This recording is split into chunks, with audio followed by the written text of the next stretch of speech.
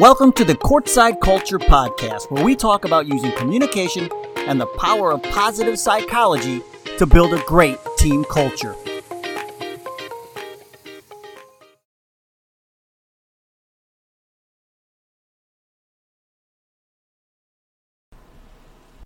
Hello and welcome to the Courtside Culture Podcast. I'm Dave Granczynski, and today we're talking to Dr. Tanisha Singleton.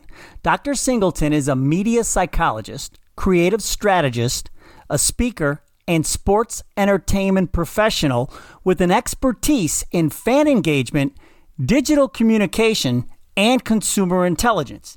Now, she's here today because I think she can offer a lot of advice on team culture to the PPC, players, parents, and coaches, from a completely different point of view.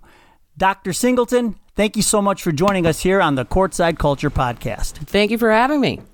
So now, one of the things that I definitely want to talk to you about is the whole name, image, likeness opportunities that college athletes can take advantage of, and and things that could happen to a team culture because of this. Not only on the college level, but even now we're seeing it spill into the high school level as well. Totally. But Dr. Singleton, my first question for you is, how did you end up doing what you're doing today?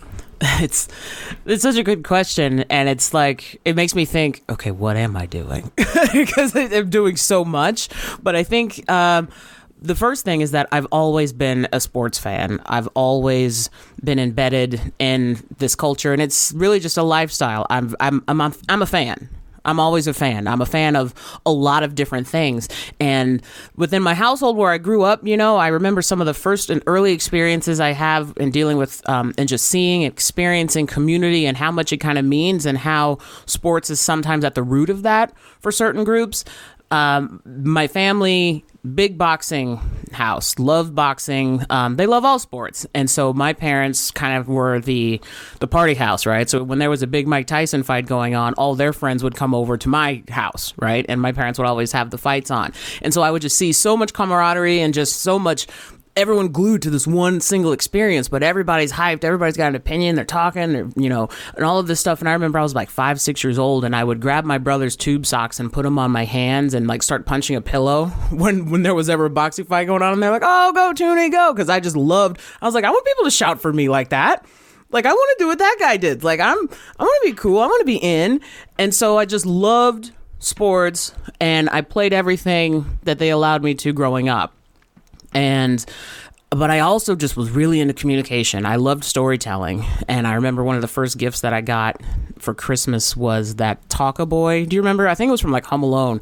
And it's like a cassette thing that goes on your hand, and it's a recorder, and it would change the pitch of your voice when you can record on cassette tapes and stuff. And I remember I had that, and it was the best gift I think I ever got at the time, besides all of my WWF action figures, that I got in the 80s and 90s, that I still have, by the way.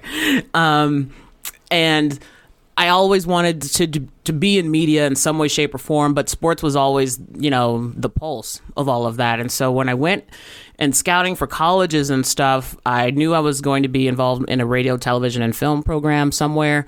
I went to UC Santa Cruz, Division III basketball I played, but, no one really cared at that time. I got some scholarships to play Division II at a few universities, but hindsight, I would have taken some of them, but my dad didn't want me to go out of state and go that far, so I went to Santa Cruz, had a good time. It was amazing. Worked at KZSE, the radio station up there. Always wanted to get involved with media, but fast forward, I go to San Diego State. Played a little there, loved basketball. It's a big town, great sports city, and did my master's in screenwriting and new media production. Moved to LA as one does, and when you're doe-eyed and in your 20s and think you can take over LA and entertainment, I got a wake-up call very quickly. And after about a dozen years there, I realized something was changing in the industry, and I didn't want to get left behind. And I realized how I was a sports fan had changed. And because now I'm live tweeting games. I have to have my pocket 24/7 digital sports bar around, right? That being Twitter for me, right? And a lot of people. I recognized it was changing. I started doing social media management and like running Twitter and Facebook accounts for like the Key Club and the Viper and stuff on Sunset Boulevard and all those things. And then I realized, something's changing. And so I discovered this media psychology program at Fielding Graduate University, which is where I immediately entered and went all in to get my doctorate, my PhD in psychology with an emphasis in media. And I studied the sport experience. I wrote my dissertation about digital fandemonium, and I wanted to see how the integration of social and digital media impacts the game. And I really wanted to study and get a measurement to see, the experience is greater than the game. And I love the sport experience. And so that has all just fueled and prepared me to be in this space within sports and entertainment, to do media research and development, to help brands and businesses with community engagement, to help also help athletes themselves in terms of PR and business opportunities, and figuring out how to, instill your own brand identity and your presence, and what does that all kind of mean for nonprofits and profit. So that's kind of a long-winded way of saying, like, since I took my brother's tube socks and turned them into boxing gloves, that somehow helped me get a PhD in this, and really just help, inform the design of how we have to navigate in this space. Because media psychology, that's all about looking at those patterns between media consumption and human behavior. What are those dynamics of the human experience, and how can that help us be a little predictive? How can that help us create solutions, being innovative, and using technology as a tool, a utility, not as a replacement of human connection, but with something that actually augments and strengthens it. Well, I used to take my brother's tube socks, too, and put them on my hands, but I didn't punch a pillow. I actually punched my brother. No, I'm kidding. I'm kidding. No, I think he got a body shot, too, every now and then. Right, exactly. But here's the thing, though, and this is why I think you're great for the podcast. It's because, when you're talking about a brand, right? Mm-hmm. Even on the high school level, right? When you're a coach of a high school basketball team, when you're the coach of a college team, right?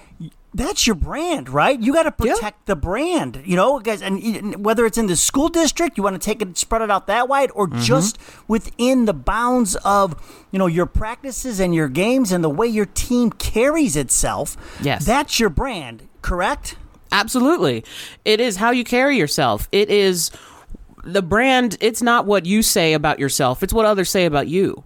And what they say about you is determined on what you put out. It's the image that you present.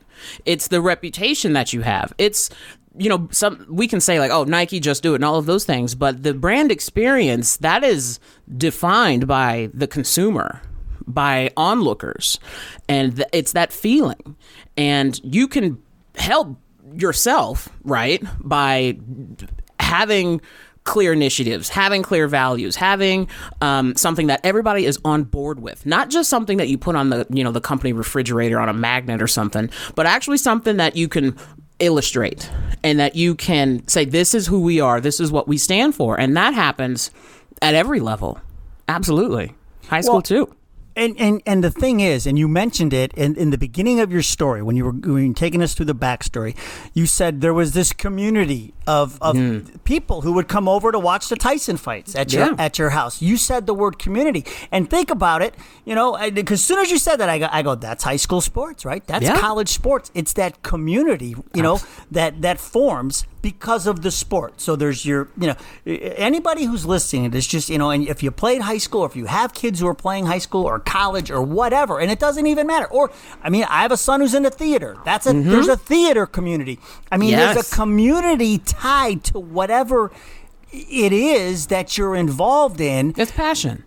Right. And then the next question is it a healthy community or is it toxic? And, and so how, and you mentioned I think part of the reason, the thing that goes into this is, it's not just a refrigerator magnet. Right? It's living it, right? It's the passion. How does somebody get to build that healthy community? One of the things I did was, of course, I was creeping on you before we talked today. And I saw you on another podcast, and you said, this is a quote from you: community is the ingredient of culture culture is what you stand for, what you value. Can you please explain to us what that means? Mm-hmm. It's I forgot even which show I said that on, so I'm glad you brought it up, because it's what you stand for in community. It's so of course, like you said too earlier, there's good and bad, right? But one of the things we have to recognize is that communities, we have to look at them within the context that they're built, right?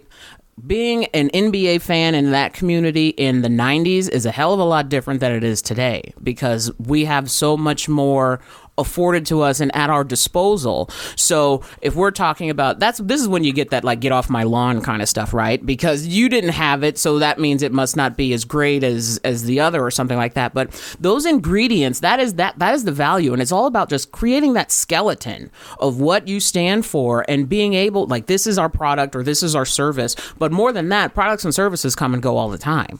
But what doesn't have an expiration date is experience. How something made you feel. That experience I had when I was a kid, still got it. Now I'm the one replicating it. People coming over my house for the game, for the fights, right? Did that over the weekend with Wilder and Fury.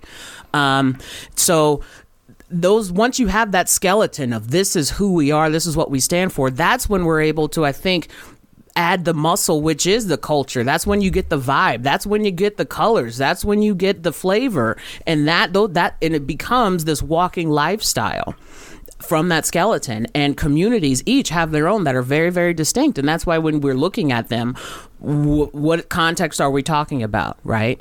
And the toxicity and the good and the bad, sure, we can argue about that all day long.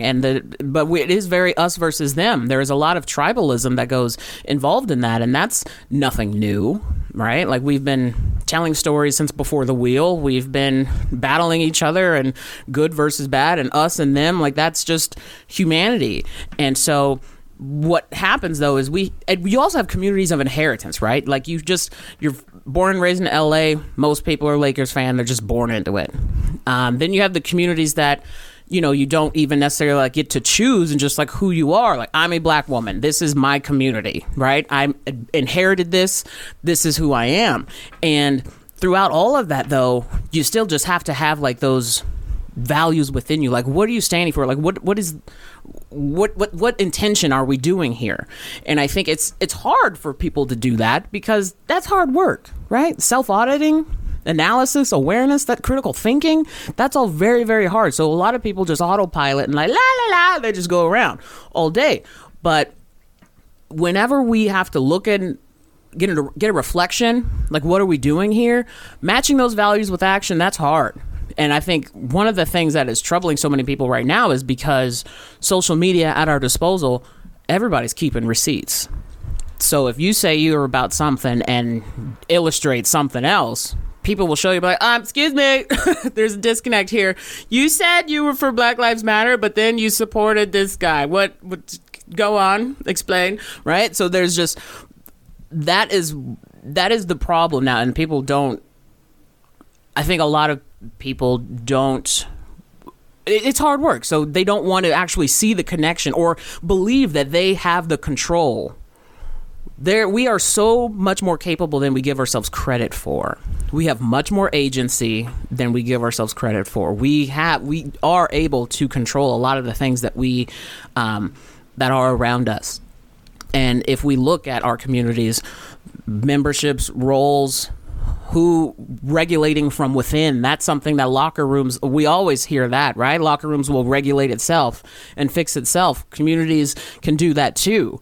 But it just kind of takes that, it takes that self-audit to just look internally and see like what those values are, what are your ingredients for that community, and then the culture, that's the walking of it. That's walk it how walk it like you talk it kind of thing. I think that's what the kids say. When I heard you say that, my thought was, when you said ingredient, I'm like, that's perfect, because I'm always, like I said, I'm always talking about the PPC, the players, the parents, and the coaches. To me, those are the ingredients, right, that go into a good culture. Everybody has a part. But before we go there, I want to ask you this. Think back to your playing days. What was the culture like on the teams you played for? Did culture ever come up? Because it just seems to me like the talk of team culture and positive psychology and things like that that apply to sports today. And of course the mental health factor. Sure. I mean, we didn't hear about any of this. I'd say 10, 20 years ago. But take me back to your teams. What was the culture good? And if it was, what was good about it? In the moment and the time, it felt fine. In hindsight, I could see that could have been a lot better, right? It was a lot of the inmates running the asylum, so to speak. Not like we're all inmates, but it was the students, it was the players running practices, running drills. We didn't have a lot of adult coach leadership. It was a lot of just go out there, do something, and just work harder. And, it was a lot of the upperclassmen, kind of leading things, which I appreciated and I like that part I do like in hindsight, because it's showing like already instances of leadership. And we're seeing that, from the juniors and the seniors. And I was a freshman on varsity playing basketball and volleyball because I was already like 5'10". At like 14, I'm like 6 feet now, almost 6'1". So I like already was like 5'10" at that time. They're like, yeah, you're on varsity. I'm like, okay. And I grew up in Riverside, California, and it wasn't a bad neighborhood or anything, but the high school culture just wasn't a great experience anyway. Like, there was a lot of violence on campus and in the community and in the neighborhood at the time, a lot of police brutality in the neighborhood, so there was already just a lot of tension, and everyone that I was on my basketball teams, black and brown, and so there was just already a very racial kind of tension within some of that, because it was always the girls of color, and our coaches predominantly weren't. So there was a lot that just not being able to communicate right, and that's something that the work that I'm doing with Black Girl Hockey Club, like we're trying to, obviously trying to help and educate and bring awareness to some of the toxicity and some of the extra attention that needs to happen in order to correct the game and make it better for everyone at all ages, particularly black girls and girls of color. But back then, the culture, it definitely needed an overhaul. I mean, after I graduated, they shut the high school down because there was just nothing that great about it. But even some of the other communities, like you talked about your son being in theater, I was also a band nerd. And I, was kind of like this get-along gang. I hung out with the jocks. I hung out with the band people. I hung out with the Backstreet Boy fans. I hung out with the pro wrestling fans. I hung out with the goth kids. I kind of sat at that everyone's table at the lunch table. If you look, thinking of that meme where like, where would you sit? But I remember the worst experience that I had, and it made me I felt like I was almost racially and culturally motivated to do this. Was, I don't know if you've heard this on some of the other episodes that I've been on, but my band director gave me an ultimatum. He said, sports or music. And I was really good at saxophone. I don't, flex a lot, but I was really good at alto. And he didn't want me, and I was a good kid. I had 4.0 grade point average. I had a part-time job too. I played sports. Like, I was a good kid. And I was like, hey, why? Why do you want me to do this? Like, why would you give me that ultimatum? And why would you make me switch to tenor? Like, I ain't trying to play tenor. I'm an alto. And he was like, nope, sports music. So I quit band and I did sports 100%. And this is also the same year the WNBA started. So I was like, I never even thought, this was even an option of being able to play professionally. So I was like, yeah, you can take your little neck brace, and yeah, I'm done with music then. And that was just, I'm 38 now. This is over 20 years ago, and it still pisses me off because now that instrument is still in my parents' garage collecting dust. I never picked it up again. But that's just something, how important coaches and leadership is for adults when dealing with youth, especially like youth development at this stage, high school. Are you kidding? Like 20 years later, and I'm still bitter about this and petty. And so that's a culture that did not reflect, any type of empowerment, any type of positive psychology or the well-being for kids at this stage. That's the opposite of culture. Yeah, you hit the nail on the head, because even as you were talking about it, that's what I'm thinking of. If you have a coach who's not connecting with the players, like we talk about this all the time. And honestly, to me, it's about it shouldn't be about, I'm Polish, you're Italian, you're the other. I mean, it comes down to people. I mean, treating people and connecting with people, because in the end, we all want the same things, and everybody's different. And I think, I've heard it so many times on this podcast that, really the onus falls on the coach, right? Totally. And here's a perfect example with you. To give you an ultimatum at such a young age, to me, is just so unfair. Yeah. I mean, if you have two, like my thinking is, okay, what if the other sport you were good at, was softball or something? Do you think you would have been given that ultimatum then? I don't know. Did this guy just have something? You know what I mean? But to me, I'm always about build people up. Yeah. And so this is what we talk about all the time. I talk about finding roles for your players, the coaches, that communication, and you said it. It really comes down to the communication, especially on the high school level, and then it filters into the college level, because, and we say this a lot, like not every kid's going to be comfortable going to the coach and talking. So can you talk a little bit about like the communication from the coach? If you could go back and talk to that coach who gave you that ultimatum, what would you recommend he do in that situation that probably would have provided a better outcome for you?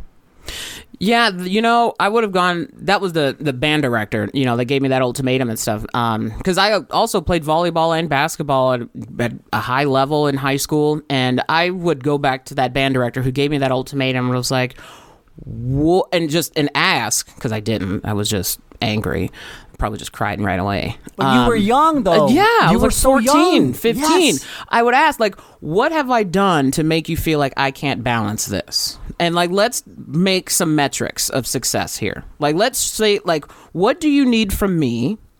And as soon as I illustrate that I can't provide that, and I can't contribute at the high level that you need as somebody to be first chair in this woodwind section, then we can talk, and I can say, yes, you know what? This is too much. I will pick one. I will back down, right? But give me a chance. And I think that's, like you said, so many kids, especially at that age, don't have those words yet. Give me a chance. The biggest thing, even my biggest issue, is being a disappointment. And to this day, that's just the one thing I'd never want to be to those that are important to me, is a disappointment. And my coaches, I should look up to. I should not want to disappoint them. And that he ended up just making me feel like, oh, well, fine, well, go after yourself, right? It was the opposite of respect. And so at that stage, then, I could start to see how I developed this pattern of, okay, when a coach or a director or somebody in leadership comes around, I'm not even going to give them an opportunity to have my respect. I'm already starting them at zero, and so then I can only be impressed instead of the other way around, right? And it's like, okay, this is the coach, I'm going to respect him and do what he says, right? It was the other way around. So like you said, having communication is so key, and recognizing that we're kids, and sometimes not everybody has a good thing at home. Sometimes we never know what's going on with people. We're humans. And something I always say, regardless of whatever industry, I'm talking about, or with clients and stuff, we're in the people business. And it sounds so duh, but I think we're in such a back to basics part of our life right now as people that it bears repeating and saying. So it behooves us to understand people, understand our, human dynamics, and what motivates us and stuff, because it's not getting easier for anyone. And it's just a shame that there are some people who will, just think of it as a job or something, as opposed to an opportunity to really empower and connect and build community. Because I think that's the greatest thing, that we can do. There's a lot of nasty going on outside. So the least we can do is find a space for ourselves to be joyous and feel like we're contributing to something greater and shared. That's our minimum. Yeah, you should make it a place that the kids want to come to every day and be a part of. And I didn't. And see, and here's the thing. To me, listening to your story, that was a form of bully coaching that band director totally displayed, And this is the thing that I would love to get away from, because and part of the reason that I do this is because I had my confidence crushed by a coach when I was in ninth grade, and and I vowed to never let that happen to my kids. But like when I was coaching, I vowed I would never do that to a kid, and so and I think I did my best. I never I was always so positive with the kids, and to me it just seemed simple. And not that I'm an expert or anything. I was just doing it the way I thought it should be done. Because I even had parents would say, "Are you like a first grade teacher?" I'm like, "No." I'm just some dope that works in TV. I'm just trying to do it. But to me, that's really like for the adults to understand. Like, yeah, they're kids, but you don't need to tell them how to do it and what to do but you could talk to them, make them a part of the conversation. Yes, let them feel like they're heard, and that what they say and what they feel matters. And oftentimes, it's just listening, and it's like it's like going back to when I, was studying screenwriting and stuff, and it's like writers don't write first, writers listen, you observe. And I think teachers have to employ a little bit of that as well. And I remember I had a fantastic history teacher who would come see me play volleyball, and I wore 91 for Dennis Rodman because I loved him, still do. I dyed my hair a lot. I liked tattoos. I liked wrestling, and that was after he won. I think they were in the finals in like '97, and then he goes on WCW, and I was like, oh, like Rodman was my dude. So I wore 91, and so I'm getting ready to serve, and I hear like, let's go Rodman, and I look over, and it's my history teacher, and I was like, goosebumps. I remember that. Exactly. I remember my favorite basketball coach taking me aside, because when I was younger, everything came so easy because I was always the biggest. I was always tall, so I didn't have to, I felt like it was just like, oh, easy. I just box out, I throw it up, lay up, cool. And then when I got to high school and older, and then I realized there was other girls getting my size, and I was like, it wasn't easy for me anymore. And he took me aside and was like, look, pivoting, box out, here you go, jump, don't forget to jump, right? Like I'm just raising my arms up like I used to when I was a kid, because that was all I needed to do at the time. Now, folks are your height too, your size too.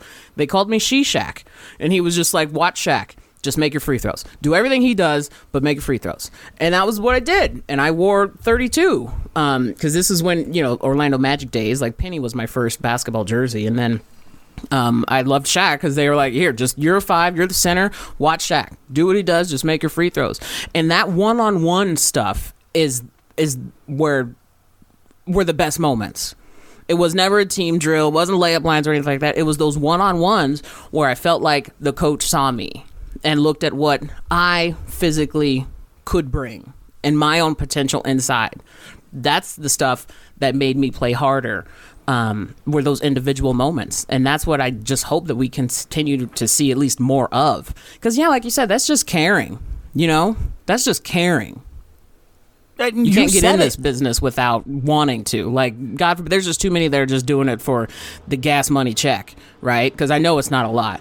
So you just got to care to get in this business. Well, but I think the other thing, too, okay, and you said it. You said the coach saw me. And here's why this is important. It's because I think when a culture goes bad, and we've talked about this on the podcast in previous episodes, but when a culture goes bad, a lot of times it's because the coach gets so focused on wins and losses that they lose sight of what this is really about. And when you refocus on the kids and the culture, your team, their families, what's going on at home, and you can see when they walk in the door, you can look at them and say, something's not right. Mm-hmm. And you walk over and say, what happened? Whether it's I got an F on a test or I just broke up with my girlfriend, it all matters, and it all comes into play. And like you said, then when your history teacher is yelling, hey, Rodman, from the stands, it all comes together. And now you'd run through a wall for your history teacher, right? Oh, my God. Still would. You know what? Yeah. And so I just, and I don't mean to simplify it. And I don't, and the other thing is, kids are softer to stay. I don't know. I just think that it just, to me, it makes sense to, like you said, to care. You have to care a little bit about everybody, right? Yeah. And it's maybe, I don't know if I don't think we're softer, and I hate when people say that now. And with the just with the more comfort or confidence people are having in speaking about their own mental health and bringing up that awareness, I absolutely love that. We need that, because is there an older generation that wasn't privy to it? Absolutely, and that's probably where there's some right. But I remember speaking with somebody else, and who's a Taekwondo coach, and we were in DC Parks and Rec, and we were talking about even within the Black community and how much that is a stigma that we're internally in this community is still kind of dealing with, because we have to recognize that there's so much privilege attached to like liberal arts, media, sports. For a lot of us, our parents' generation, I remember even my mom even telling me this, it's like, hey, I just need you to survive so you can worry about being happy later. Okay? And that is just such a delaying process and a sad thing. Luckily, they empowered me and gave me all of my confidence. It was like, yeah, you want to wear your wrestling shirt, you want to do radio, you want to do media, you want to do sports, cool, we'll help you. Just I'll be praying for you, because as opposed to forcing kids to be a doctor, be a lawyer, be something that's going to be stable. So there's so much of a pivot, I think, in generations, like being able to be employed in the arts and in tech and in sports, being able to fulfill our passions, and then also like versus those in that other lane where we didn't even get the opportunity and have the resources to do so, or even entertain ourselves into thinking about doing that, because there's too much other responsibility that kids have.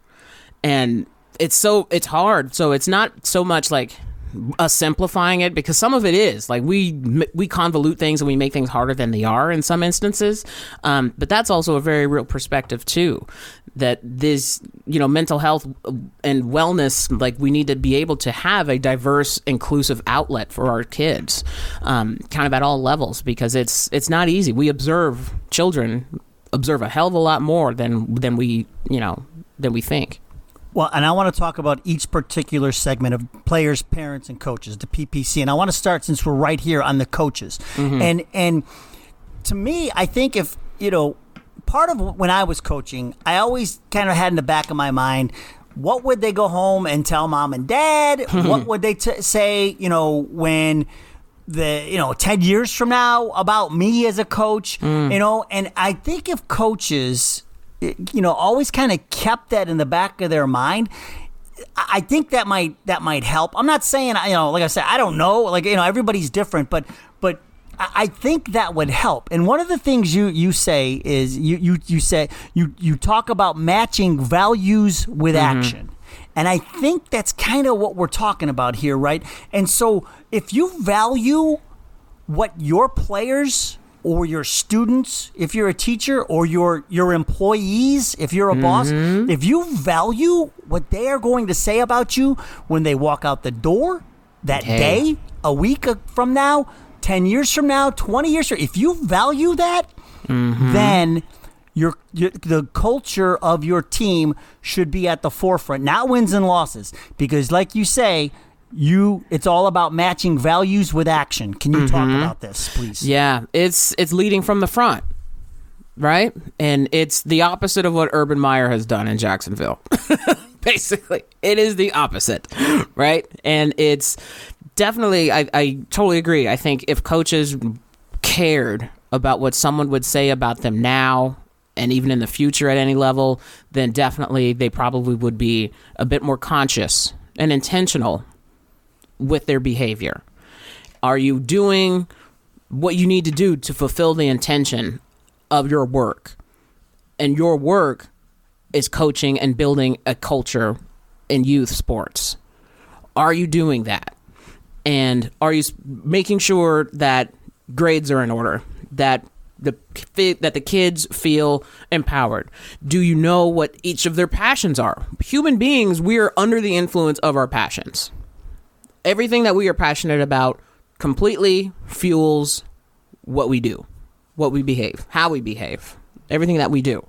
And coaches, if we recognize anyone in a position of leadership, if we recognized that everything that we do and the example that we set, that matters. I remember my senior year, I mean, my Spanish teacher was having an affair with the auto body guy while she's married with the principal. And so I remember, when you have like a high school fight and everybody runs and you don't know what's going on, and you just go, ah, and then you run over there. So I remember that happened once, and we ran over there, and then I was expecting to see my classmates. Instead, I saw the principal rolling around the ground with the auto body guy. And I was like, oh, nice example. Right. Good principal. Yay. Right.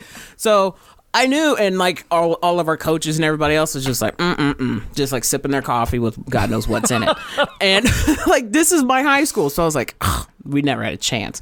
But I remember, like you said, it's not about those wins and losses. It's the experience. So we lost a lot. We lost more than we won. But I remember those one-on-one instances. I remember Coach Erickson, who was the one who like set me aside, teaching me how to, box out, pivot foot, no look passes, told free throws. I remember those one-on-one things, and that experience to me is greater than the win-loss records, because he showed me he cared. And that, in an environment where my teachers and principal are on the dirt rolling around, he stood out because that was somebody who actually cared. So he stuck out in the good way, because that showed me his level of commitment. And So it's definitely, I think, that intentionality, I think, is where the matching values with action is. Recognizing that nothing you do should be an accident. Everything should be very, very conscious, very, very intentional. And if not, why are you in this business? Because it can't be for the money. So it's like, what else are you trying to do? If you're going to be in youth development and youth sports, then give a little, and care a little bit, and make sure that the things that you're doing is fulfilling the intention of your work, and just remembering, what is your work? It's these kids. It's empowering them. It's not about wins and losses. I remember in all of, a bunch of the losses that we had, he was like, yo, you remember that no-look pass that you did? Where'd you learn that from? It's those moments on the bus ride home that I remember. And I was like, oh my God, do you remember this? And then drawing up things and learning like what to do next time. Because we will always lose. Not every day is going to be a W. So how do you react? And those are things that my great coaches and my history teacher back then taught us. So it's like, yeah, you'll take some L's, but what can we learn from this? That to me that's matching values with action, because that stood out in a complete environment of chaos. Those good moments. And I think that's what coaches and people in leadership need to essentially remember. So I think this sets us up now for the second part of this, the parents. So that happens with Coach Erickson at practice, right? Yep. When you come home, what are you telling mom? What's about Coach Erickson and this positive experience? Or when she's at the game, or my dad's at the game, and they say, we're like, wow, where did that come from?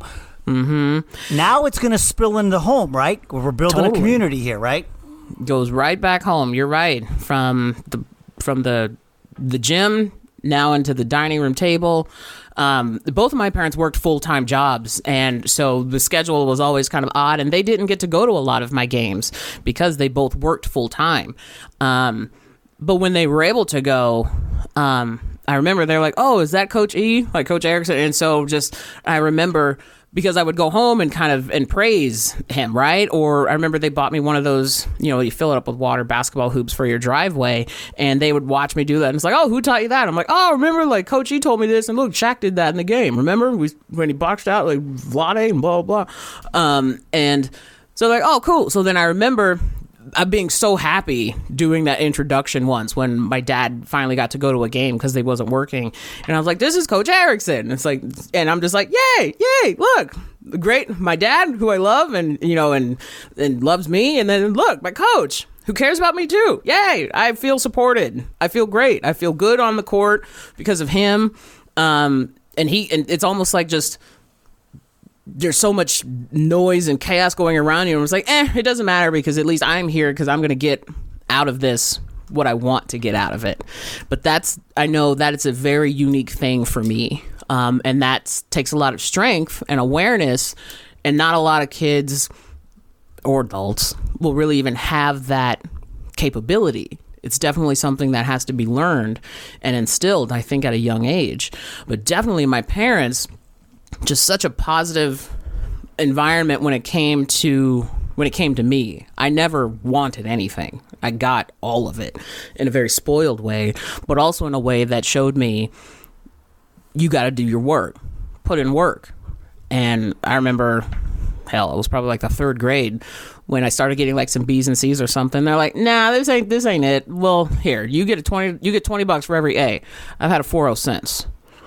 And so I've got that money. You will get rewarded when you do well. And so it just from that moment on, like that was just always, that's still in my head, right? Like you will be rewarded. It may not be monetarily. It can be a good experience because currency is no longer just dollars and cents. We know that in technology now. We know that in social. We know that in everything. And experiences. And even going back to brands and parents, I think the relationships, currency is value. So I valued a good home. I valued good experiences. I valued my coach. I would run a wall through them, like you said. So those things matter more than just as much as the things in my wallet that we can swipe with. So the parents element definitely equally as important, and as important, and definitely, just helped mimic and just added. And they're like, oh yeah, well, tell Coach Erickson, well, what about this? Like, you got to watch Malone now too, because now he's power forward and blah, blah, blah. And so it was a good 1-2 punch, no pun intended, between the parent dynamic and the coach, but it definitely rolled over into each other. Where what my coach said, I would bring home. What my dad said, I brought to him. They're like, now, Coach E, he said that Shaq actually, like, so going back and forth. And that's why it was a good experience for me, and it was never about the record. And then I'll just say this: can you imagine that times 12 or times 15? Oh, if you can do that, and then how that becomes infectious, and then the foundation that you build, that is a good team culture. Mm-hmm. That's it, because it's a shared experience. Culture should be that is that shared experience, right? Because we're all now a part of a community, and it's a lifestyle, and it's something that you can smell, you can taste it, you can feel it. You can dress it, you can hear it, you can walk it. All of those things, like that is culture. And so when we're talking about a community that is fueled by a certain culture and what that stands for, like that is a shared thing because it's not about the individual. The individual is a part of a greater collective, and it's that basking in the reflected glory of others when that is fandom and being, an observant of a community. And so it's all within that, it's just it's richness and connecting in that human experience, and that's what culture is. So we've talked about the parents, we've talked about the coaches, but we pick on everybody here on this podcast, and it's time to talk equal opportunity. Well, we talk about the players now, and one of the things that you said, and this is a big part of building that culture because this is where the players' responsibility comes in. You said, quote, representation matters. Who sits at your table? End quote. Mm-hmm. Can you explain? Definitely. One thing that I recognized over the last summer with, the travesties of, Breonna Taylor, George Floyd, countless others, Ahmaud Arbery, et cetera, and everything kind of shut down, I recognized that, and I think other people did too, no one recognized the importance of sport until it was gone. And in that kind of reawakening, a lot of people, especially in academic circles that I'm in, they've always asked, like, why are you so interested in sports? Like, isn't that kind of gross and blah, blah, blah? And I just kind of rolled my eyes. But I recognize, too, that the reason I love sports entertainment so much is because that's the only space that I can go regularly to find someone who looks like me succeed and praised and applauded and celebrated. Athletes, entertainers. That's it. And, as a black female, that was it. That's the only time I would ever be able to see somebody of color praised and celebrated like that. Couldn't do it in sports. From kindergarten to my PhD, 22 or 23 years of school, I've had 3 black teachers in my entire life. 4 if you include my kindergarten teacher. So I can't say it's in academia. Of course, now we have VP Kamala Harris. Like, hell, that just happened, right? Medicine, academia, vets, librarians, I'm talking everything.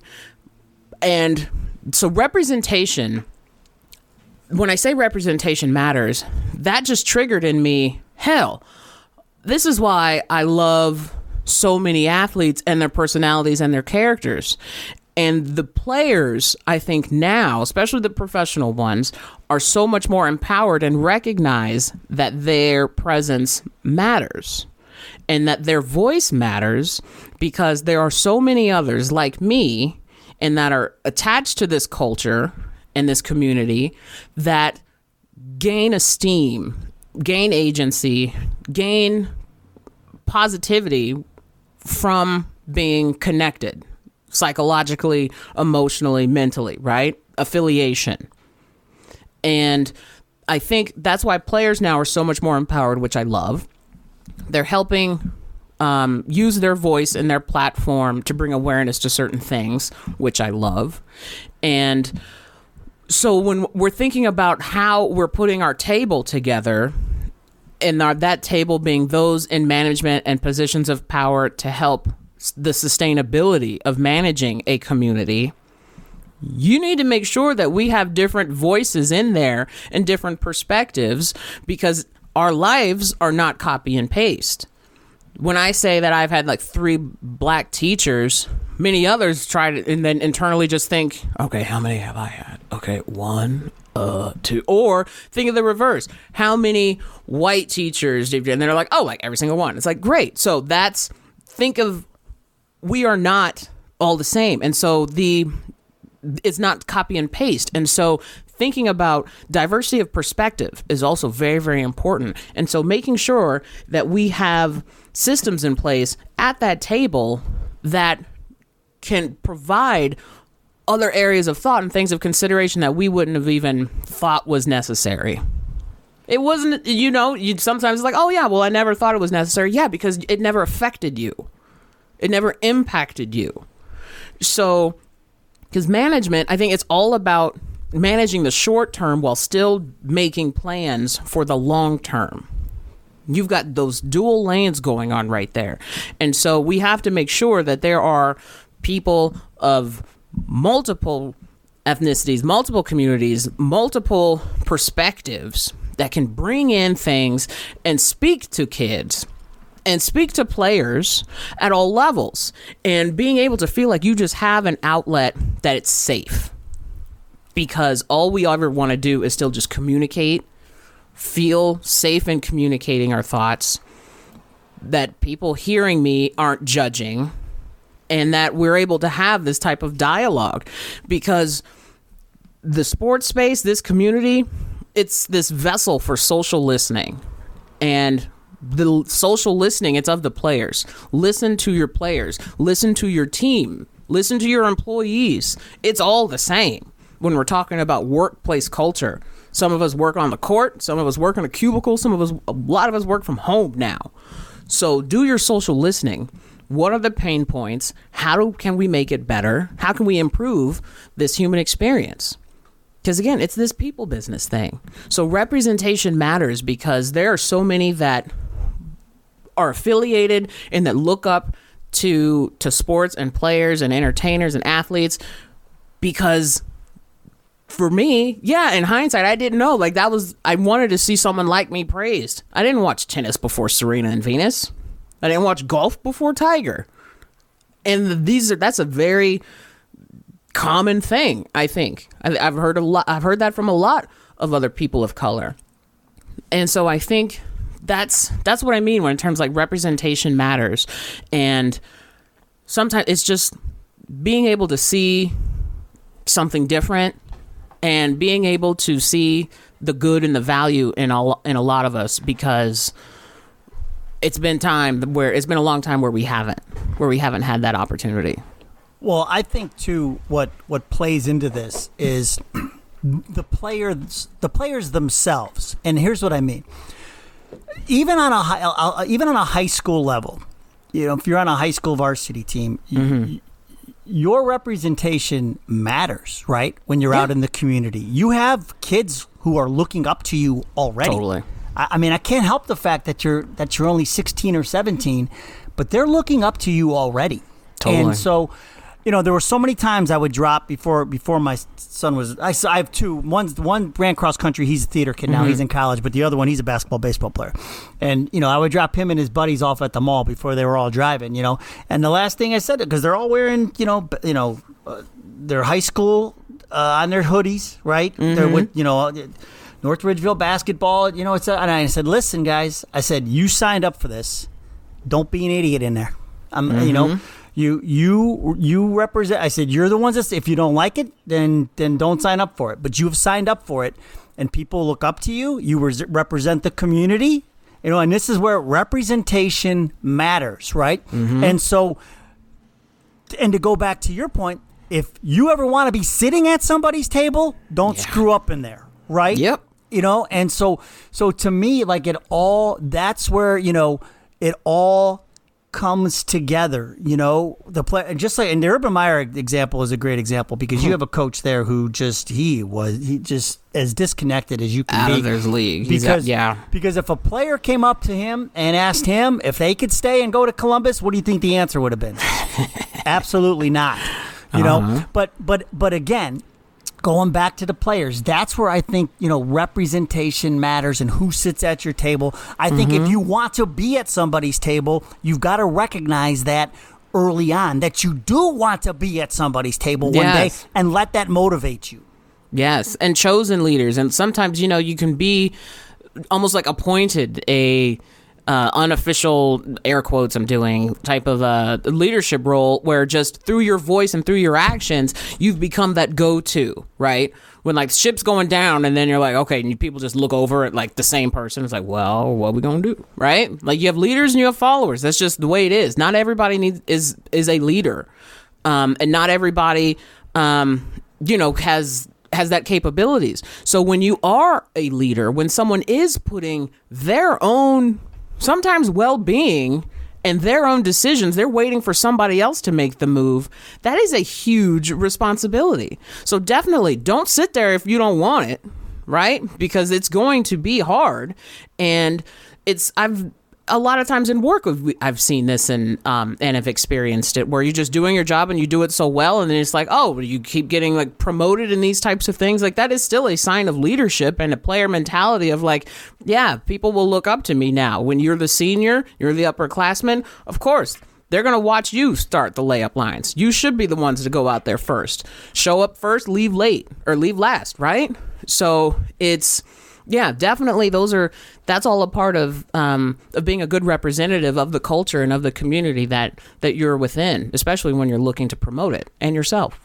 Exactly. I mean, they're like you said. This is what I mean. I was so glad I was able to get you because it is. These are the ingredients, right, that go into a good culture, not just on a basketball court or at volleyball or this is across into the business world.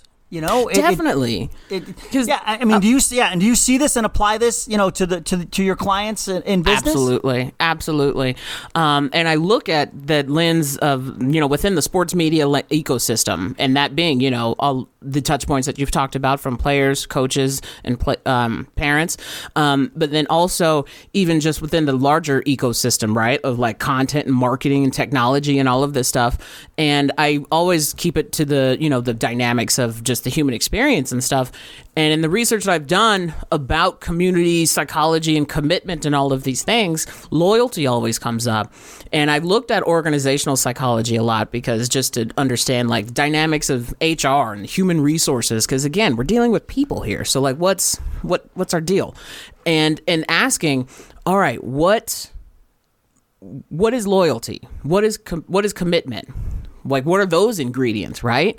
And there's essentially three things that help define and make up commitment emotively, right? So the first one is like affective attachment, which I call like the want factor. Like I want to go to the game. I want to go to practice. I want, because of the emotional connection that you have to said group. The second is continuance. Like, I need to be there. Like, you know what? I'm a senior. I'm captain. I need to be there first. I need to set that good example, right? Or, oh, it's game day. I need to wear, my team's colors because you're thinking about the perceived cost of missing out or not being a part of something. And the third is normative, which is like that should or ought factor. And that one's kind of my favorite because that's like, I have a responsibility. It's like, you know what? Yeah, like I'm the captain. I should be there first. Like I should start the lines. I should start, our stretches and our workout and our warm-ups and stuff. Well, I should be the one to flip the coin toss. I'm the captain. So it's that having that responsibility. So if you can get somebody to want, need, and feel like they should or feel like they have a responsibility, you've got somebody that's committed. You've got loyalty. And those are, I think, are three ingredients, too, that are super important when talking about, like, this dynamic of, like, team culture and things. And matching values with action again. What are you doing to make people feel like they want to be there, need to be there, and they should be there? That is phenomenal advice. Now, before we wrap up here, before we get to what's the coolest, if people want to get hold of you, to take advantage of the help that you can provide, how do they reach you? TanishaSingleton.com, my website. You can always reach out there in the contact forms. Twitter is also where I'm the most active on social media. It's at TSingletonSays. Most of the time, it's a combination of like live tweeting whatever game is on, a cool research article, or a joke. You can get kind of a lot from there. But those two spaces would be the easiest. I also have my own podcast called I Have Questions, so you can look that up at IHQPod, and IHaveQuestions.com as well. I found you on Twitter. Yeah. So if a dope like me can find her, trust me, the smart people of the world can find her. I promise you. I'm not hiding. I'm easy to find. So now here's the thing. I love to do what's the coolest at the end, and whether you're a player or a coach, it doesn't matter. Like I always ask, what's the coolest place you've ever played, coached, or watched a game? Oh. And it doesn't have to be basketball, right? It doesn't have to be basketball, but I mean, you live in L.A. I live in Vegas now. I moved. Yeah, now I'm in Las Vegas, and trying to get tickets to this opening, Seattle Kraken, Las Vegas Golden Knights game, actually, because I hear there's going to be a show and two cool expansion teams. That might be it if you ask me this Wednesday. But I think the first, two-part answer. The first one that I think, in terms of seeing, it was the first time I saw pro wrestling live. It was about 1991 or 2. It was at the Orange Pavilion in San Bernardino, California. And being able to see, it was being a wrestling fan back then, like, it was almost like you go to a baseball game. You never really sit where your ticket says. You just kind of like a free-for-all. You go wherever. And I was maybe 8, 9 years old, running around, screaming at the top of my lungs, and had the best time of my life watching these larger-than-life performers like Dusty Rhodes, Macho Man, Shawn Michaels, Big Daddy Cool Diesel, Vader. Like, give me a break. I had the greatest freaking time, and I remember the Bushwhackers like licked my face, and Bret Hart put his glasses on me, and I was sold. I was like, done, pro wrestling fan for life. I'm good. Like, this is that was a huge experience for me first. And playing, I would say it was definitely, I think, my senior year. We were in a tournament, and we were playing in Temecula somewhere. And I remember, it's kind of a bad thing, but not really. It wasn't my fault. Well, it wasn't on purpose, I'll say. But it was like a fast break, and I was running back. I was a freshman at the time, actually, and I was running back on the fast break, and the guard jump stopped to hit a jump shot, and my hand went out, and my finger poked her in the eye. And it went into like the first digit of my finger, because I remember having to yank. And of course, she's screaming and she's in pain. And I was like, oh God, like my fault. I was like, my bad. Are you okay? Like, did I just blind you? Did I poke your eye out? Oh my God. And she was fine. Like, she, didn't play the rest of that day or whatever, that game. But this is how ghetto my school was. They were like chanting my number at the time. I was like, Jesus, really? But I remember the next time we played her, or played that team in Temecula, I saw her. And she wasn't mad. She didn't hate me. And of course, I had no idea who this was. It was like a rival school. I had no idea. And I was like, are you okay? Like, she came up to me because I didn't recognize her. And it was just a really cool experience because I felt really, really bad. And I didn't play the rest of that initial game when I had poked her in the eye because I just felt really like I didn't want to hurt anybody, despite liking boxing and punching pillows with socks on. But I just remember feeling like really, really cool playing that and after that and in there because that was just a player moment where I was like, okay, like it's the way, combat sport athletes now, can hug and shake before and after, but in the middle when the door's locked in the cage, like it's on, right? But as soon as the bell rings and it's over, we can all just still slap hands and shake. It's like, oh man, you almost had me there, like that was kind of like my very elementary version of that. That was a cool kind of experience playing. But see, this is why I love asking the question because I'm telling you, the answers always surprise me. It really. I mean, honestly, the answers surprise me like every single time. It's just so, And we haven't had wrestling yet, But I have to tell you, when I was doing radio in Augusta, Georgia. Wrestling came to town, and the Nasty Boys were. Oh yeah. And I interviewed a lot of them before. Sergeant Slaughter. I think it was Sergeant Slaughter was there, and Jimmy Hart was there. We talked to him, but Mouth of the South, Jimmy Hart. The thing I remember the most were the Nasty Boys sent me to Pity City. I've been to Pity City, so I mean I will tell you it's not as bad as you might think. They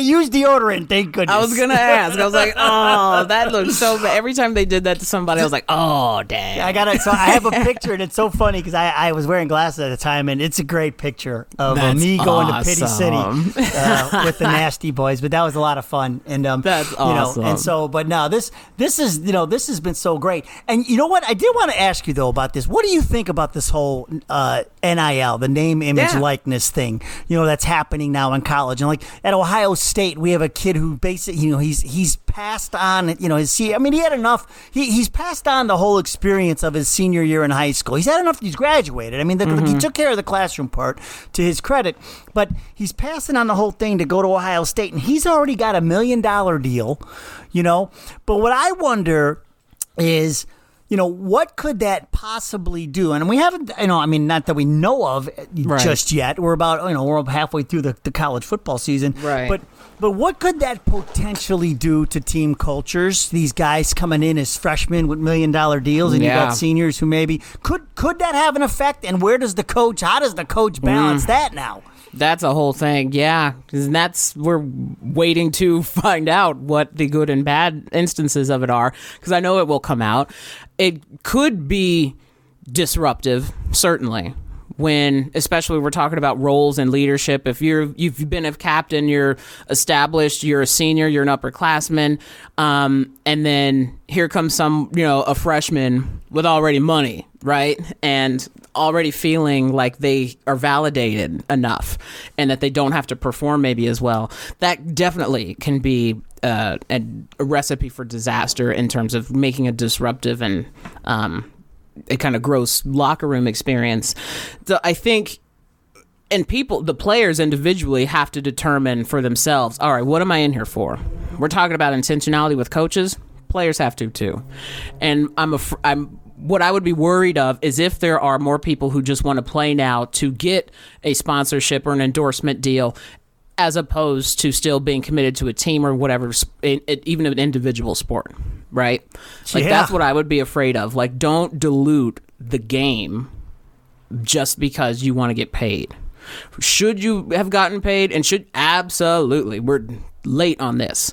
But I don't want to see just more instances period of those just coming in for the check and not the game. And being performative and an example by playing sport blank and disrupting locker rooms and stuff like that. So for, freshmen who would come in with millions of dollars or something, it's like, cool, but you'd still put out, like, still show up and put in work. And if that was me, if I was a freshman with something like that and coming into a locker room where someone might be salty, And now because we're all people, like I would be upset too. When I find out somebody I'm working with is making more for doing less, I'd be like, oh, excuse me? Like that's just natural. But if that was me, I know I would be the first one there, the last one out. I would be putting in extra work. So that's now more behaviors and things that I know I have to be conscious of. It's like, okay, I want to make sure that I'm not going to be a problem. Coaches always talk about, just don't be a distraction, don't be a problem. Nip that at the bud. Don't even make that an issue if that was me, if I was the player or the freshman in this instance. It's like now don't be a problem. Help be a solution, help be a leader. And being a leader as an example of good instances of where NIL can be, like this, show us why we've been chanting and needing this for so long. Right? Because we've always had instances of, in general, of like, oh my God, we want this, we need this, and then there's all of a sudden, like, then it gets perverted or diluted, and there's like, damn it, we can never have anything nice, right? Yeah. It's like, damn, we can't have it. So don't be that bad example. And that's probably where, if I was going to, be a part of a team and in coaching and leadership to helping navigate that, it's having those one-on-one conversations with folks to talk about that and really defining, like, what does success look like for you? Like, what does it look like? Like, do you just need the money? Is it just that? Because then that can be fine too, but don't be a bad example and floss and flex and whatever else the kids say, around the others. Because then that's a problem. And then you won't be able to play and make your little YouTube money. Yeah, no, that's it. So I mean, it's having those conversations. No, you're absolutely right. And again, they signed up for it, right? And the coach's job doesn't get any easier. So, it sure is not. When there's more and more money, the job gets harder. Yeah. And so I cannot thank you enough, Dr. Singleton, for coming on with me today. Thank you. Talking. I could talk to you for hours about this stuff. I love picking your brain, and I'd love to have you back someday. I would love it too. Thank you so much. I really appreciate it. Thank you so much. Hey, remember, folks, build your players' strengths, find them all a role, and you'll take them all from good to great. You could reach out to me if you'd like to be a future guest on the podcast on Facebook, on Instagram, at Courtside Culture Podcast. Thank you so much. We'll see you next time.